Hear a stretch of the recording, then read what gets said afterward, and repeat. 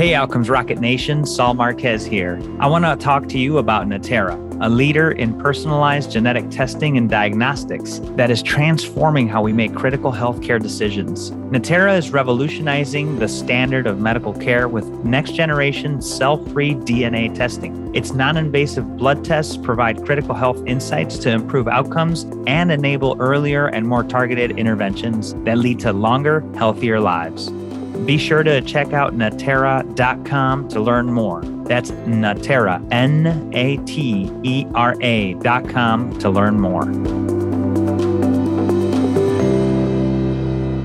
Hey everybody, Saul Marquez with the Outcomes Rocket. Such a pleasure to have you here today on this amazing series with Natera. Today, I have the pleasure of hosting the amazing Dr. Paul Billings. He is the Chief Medical Officer and Senior Vice President of Medical Affairs for Natera. He became the CMO and Senior Vice President in 2018. He's a board-certified internist and clinical geneticist who also holds a PhD in immunology from Harvard University. His thesis advisor was Dr. Baruch Benacerraf, who subsequently received the Nobel Prize in Medicine. Prior to joining Natera, Dr. Billings was the chairman of Biological Dynamics, a revolutionary molecular measurement platform. Previously, he served as a partner in the diagnostic medicine consultancy, the Bethesda Group, and the managing director of the Bethesda Group Fund. Early in his career, he was the senior vice president and senior physician at Laboratory Corporation of America, chief medical officer at Life Technologies, and later the clinical division of Thermo Fisher Scientific. He's an expert in precision medicine diagnostics, particularly in oncology, transplantation, and women's health, which is a lot of what we'll be covering here today. He earned his MD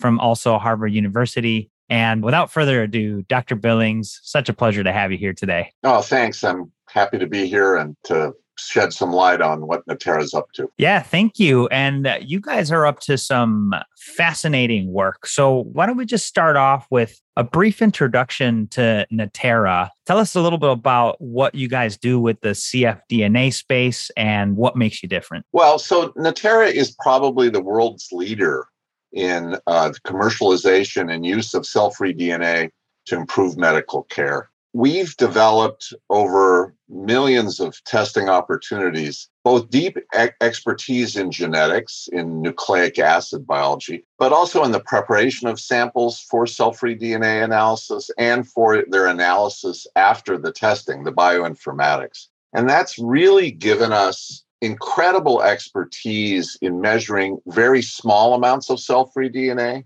and, in addition, quantifying those small amounts. You know, often cell-free DNA, in whether you measure it in blood or in other kinds of fluids, it's mixtures. There's normal and abnormal cell-free DNA in there. So you need to be able to identify very small amounts. And so we've developed a series of products that use our expertise in cell-free DNA and in the measurement of those small amounts to cast light, let's say, on the health of a fetus, or on the recurrence of a cancer, or on the health of an organ transplant. And that's one set of things. And then in addition, because we are a genetics company, we've also developed markers and panels which allow us to get deeper prior germline, we call it, a prior genetic knowledge about, let's say, the fetus, or a patient who might be at risk for cancer, or a patient who might be experiencing early stages of kidney disease.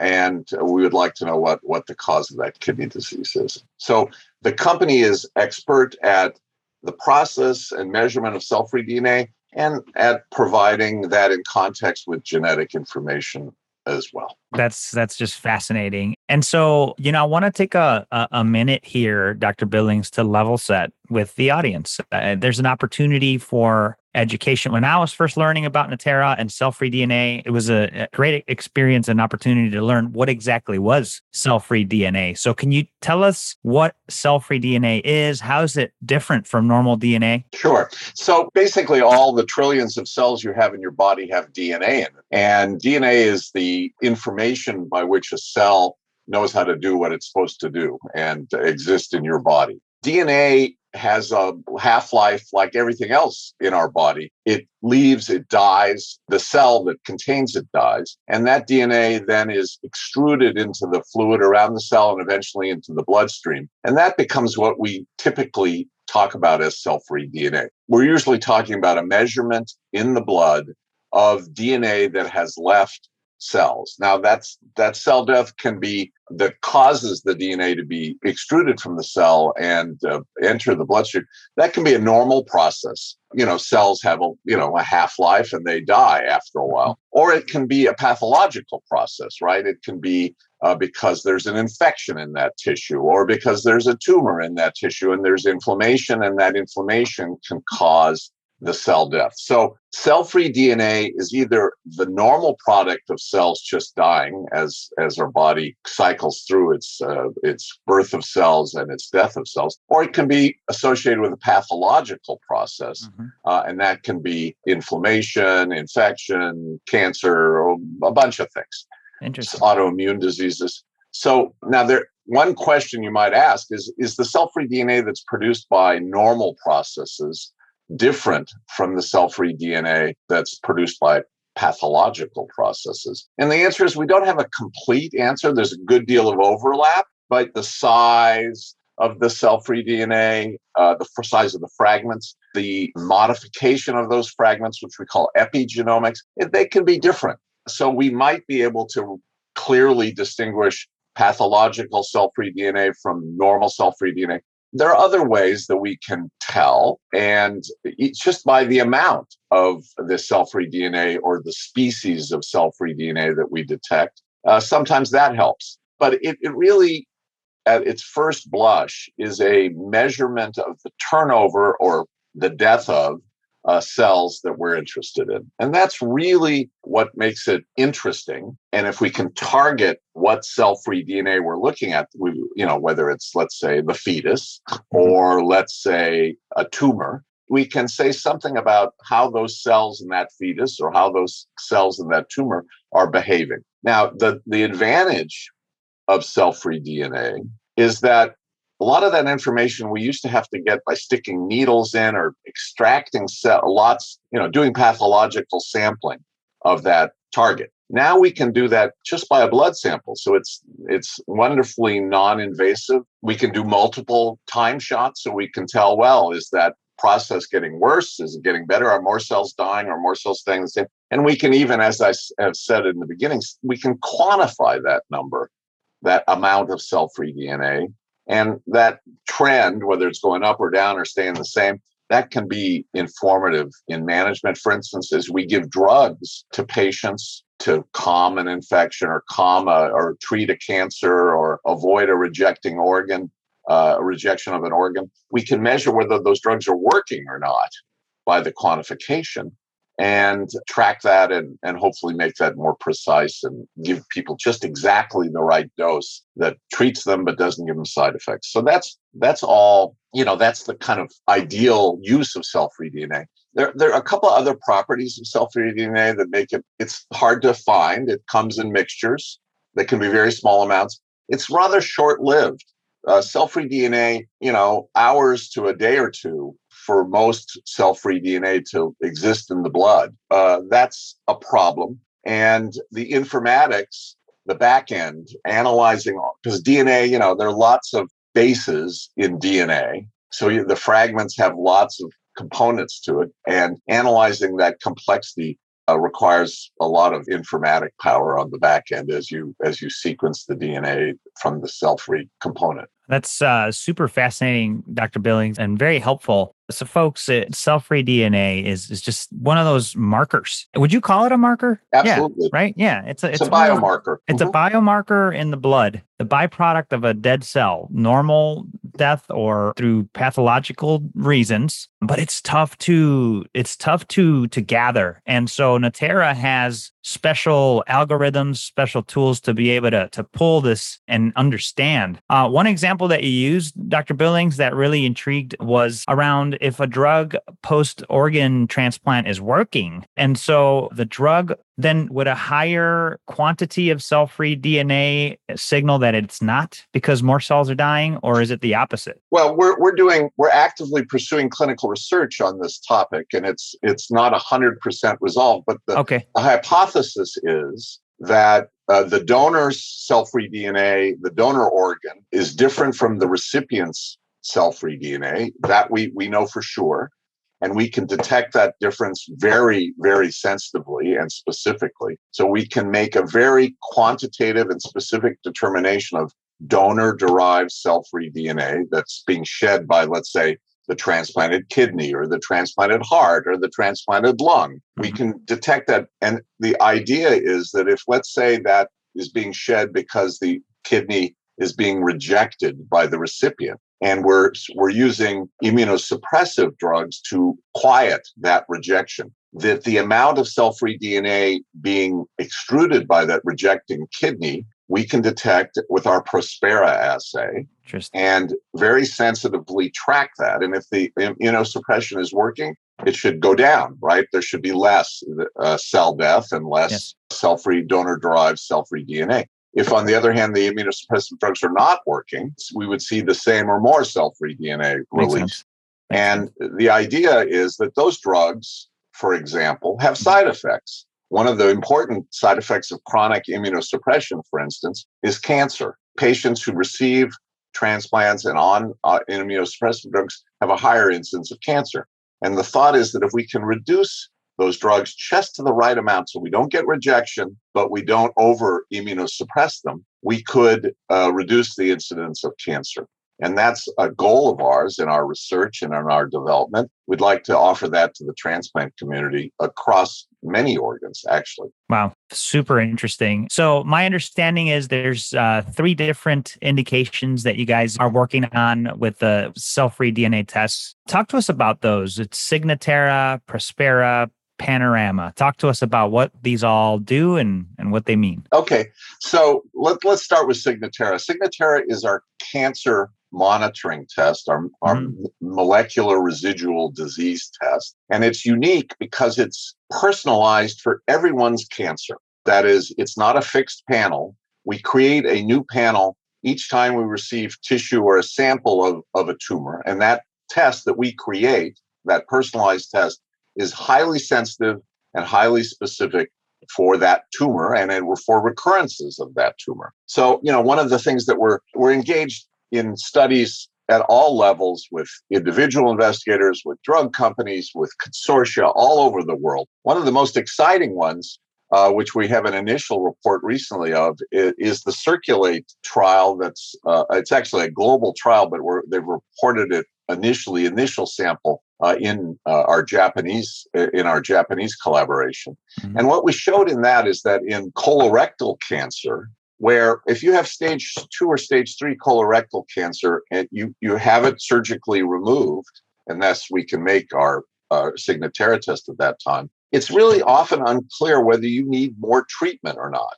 That is, and the treatment can be quite prolonged, many months of treatment, and the treatment, of course, has toxicities which are very, very unpleasant. So if you were cured with that surgery, you'd really want to know that, because you would avoid further treatment. What we've shown is that in a good number of patients, now I think it's over 1,000 patients so far, there'll be more to come, that if you are negative on our test after the surgical procedure, you are not going to reoccur. So we can avoid unnecessary adjunctive chemotherapy in those patients who have a negative recurrence, a negative finding on the Signatera test. The also interesting thing about that study is that because we take tissue from that 1,000 patients or more, we've sequenced that and looked at the mutations in those cancers. And it turns out that a lot of those cancers share mutations, 3%, I think, or so, share several mutations. And so if you had a panel, you'd have not very good sensitivity and specificity if you use the panel on those patients. So the extra sensitivity and specificity that allows us to make these very accurate predictions in the colorectal cancers are because we sequence each tumor and create a unique test for each patient. And that's an important finding. There are some competitors of ours who are using fixed panels. And we believe that there's increasing evidence that the sensitivity and specificity for cancer decision-making is much better if you use our approach. Now, for Prospera is our test for organ rejection in kidney transplants, and then most recently in heart and soon in lung transplants. In kidney transplants, over the last year or so, we've seen lots of patients with COVID infections and kidney transplants, with other kinds of complicating infections or disorders. And the problem with co-illnesses, other factors, is they can raise the background cell-free DNA. They can raise the recipient's cell-free DNA, and that can artificially impact how we measure the difference between donor-derived cell-free DNA and recipient's cell-free DNA, and can give you, for instance, potentially false negative results. So in response to that observation and those clinical samples coming in, we've made a new way of analyzing the data, which allows us to quantify the donor-derived cell-free DNA directly. So historically, we expressed it as a ratio, and we said that if you were above 1% donor-derived cell-free DNA, you were at risk for rejection. If you were less than 1%, you were not as much at risk for rejection. Now we have that measurement, but we also have a direct quantification, the number of donor-derived molecules. And it turns out that if we look at that number, there are some cases where the ratio doesn't help, or maybe falsely gives you a sense of security, while the absolute number actually says that there is something bad happening at the level of that kidney. And that quantification, and we think this will be true in heart and in lung as well, that quantification will give us an extra level of precision, an extra level of predictability about whether a pathological or important process, particularly rejection, is going on at the level of the organ. Finally, in Panorama is our test which measures cell-free DNA in a pregnant woman and allows us to measure the fetal component of the cell-free DNA of a pregnant woman, and it gives us insight into the fetus. Now,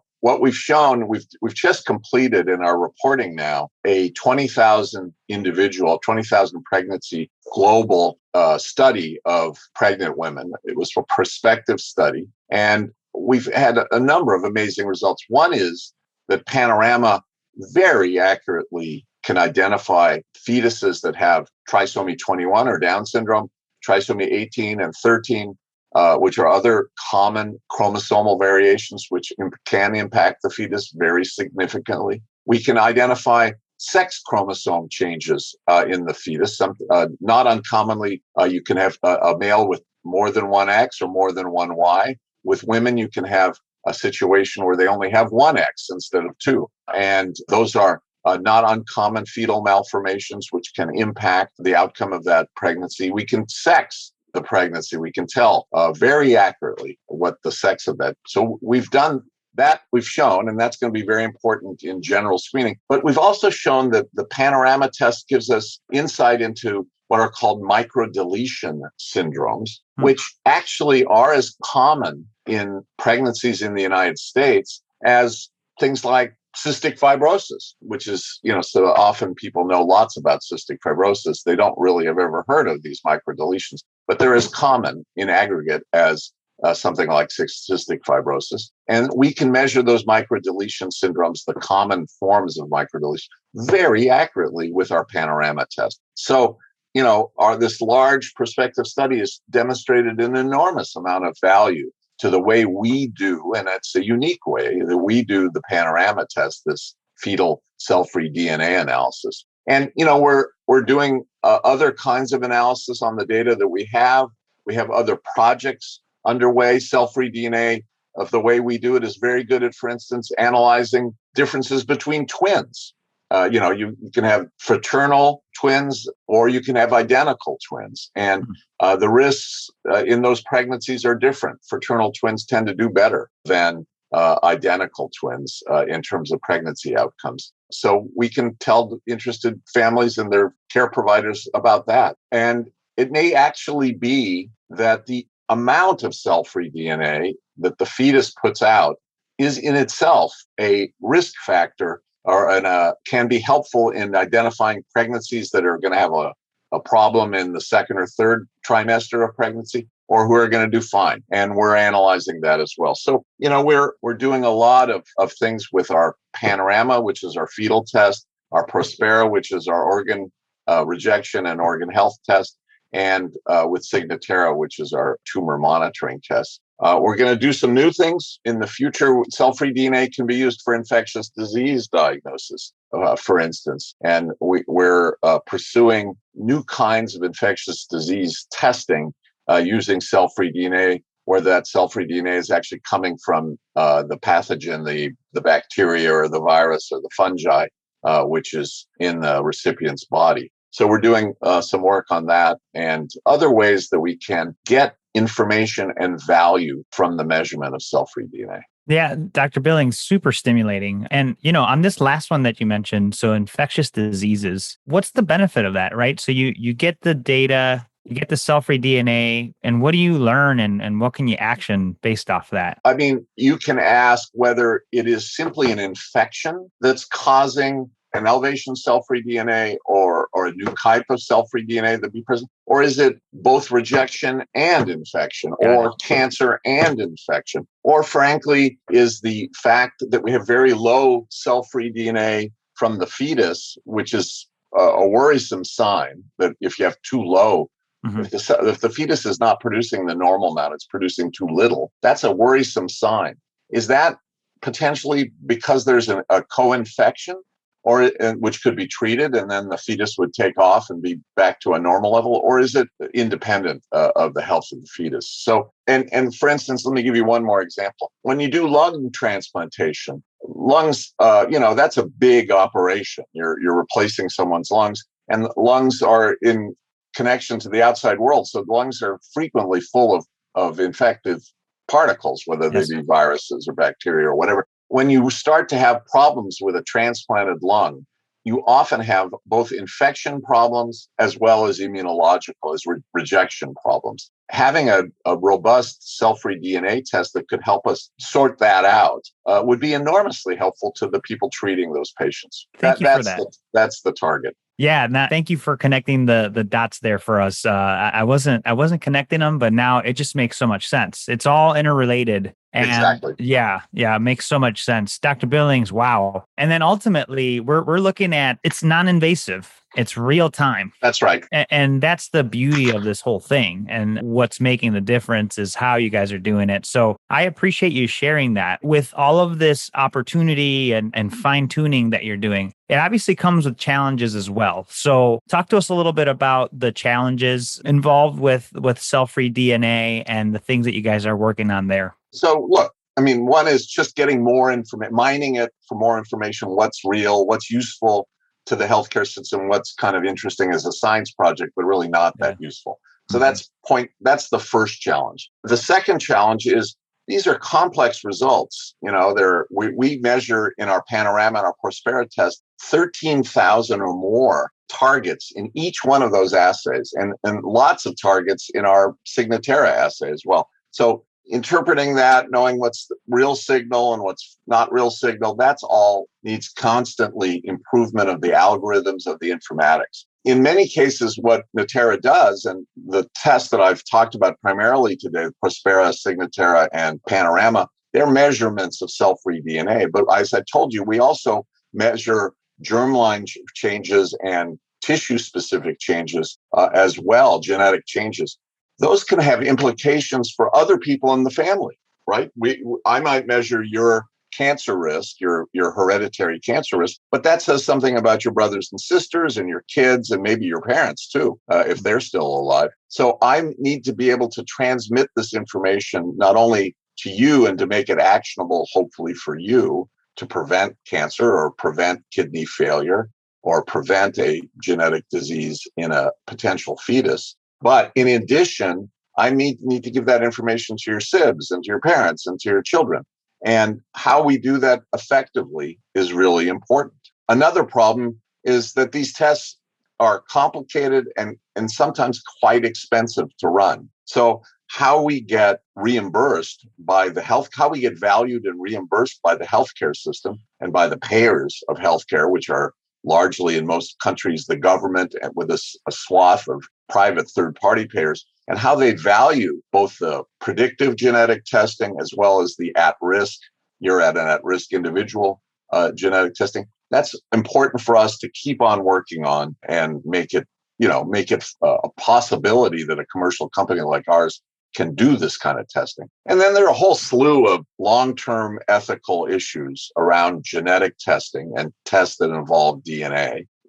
Privacy, the prevention of people using this in a kind of a discriminatory manner. Because the field is so fast moving, how new information is incorporated with old testing, and what are the responsibilities of the companies that do that, and the providers, the docs who do it, and the genetic counselors who are involved with the patients. All these things and many others, including the history of eugenics in the United States and around the world, that's all relevant and important considerations. And we need to continue to educate and talk about limitations and talk about what else is needed in society to make genetic testing and genetic monitoring optimally useful for those patients who need it and who want it. Those are challenges that we're still working on. Yeah, some big ones, but you guys are definitely taking the lead on both the challenges and opportunities. Dr. Billings, an incredible session today. I've got to tell you, this is super educational, and I know that the listeners are wanting to figure out more. There's a whole other topic to discuss here, and that's the ethics of genetic testing. So we'll open the loop for our next podcast. Folks, we're going to be covering the ethics of genetic testing with Dr. Billings. So make sure you tune into that one. But for now, just want to give you a big thanks, Dr. Billings. This is just an incredible topic, incredible work by Natera. Just want to thank you for today's session. Thanks for having me. A leader in personalized genetic testing, Natera combines its cell-free DNA platform with cutting-edge technology and a focus on real-world data to transform what's possible during people's most critical health moments. Natera has applied its core technology to the areas of women's health, oncology, and organ health, helping millions of people manage their disease from a simple non-invasive blood test. If you're interested in learning more about how Natera is revolutionizing the standard of medical care, visit Natera.com. That's Natera.com.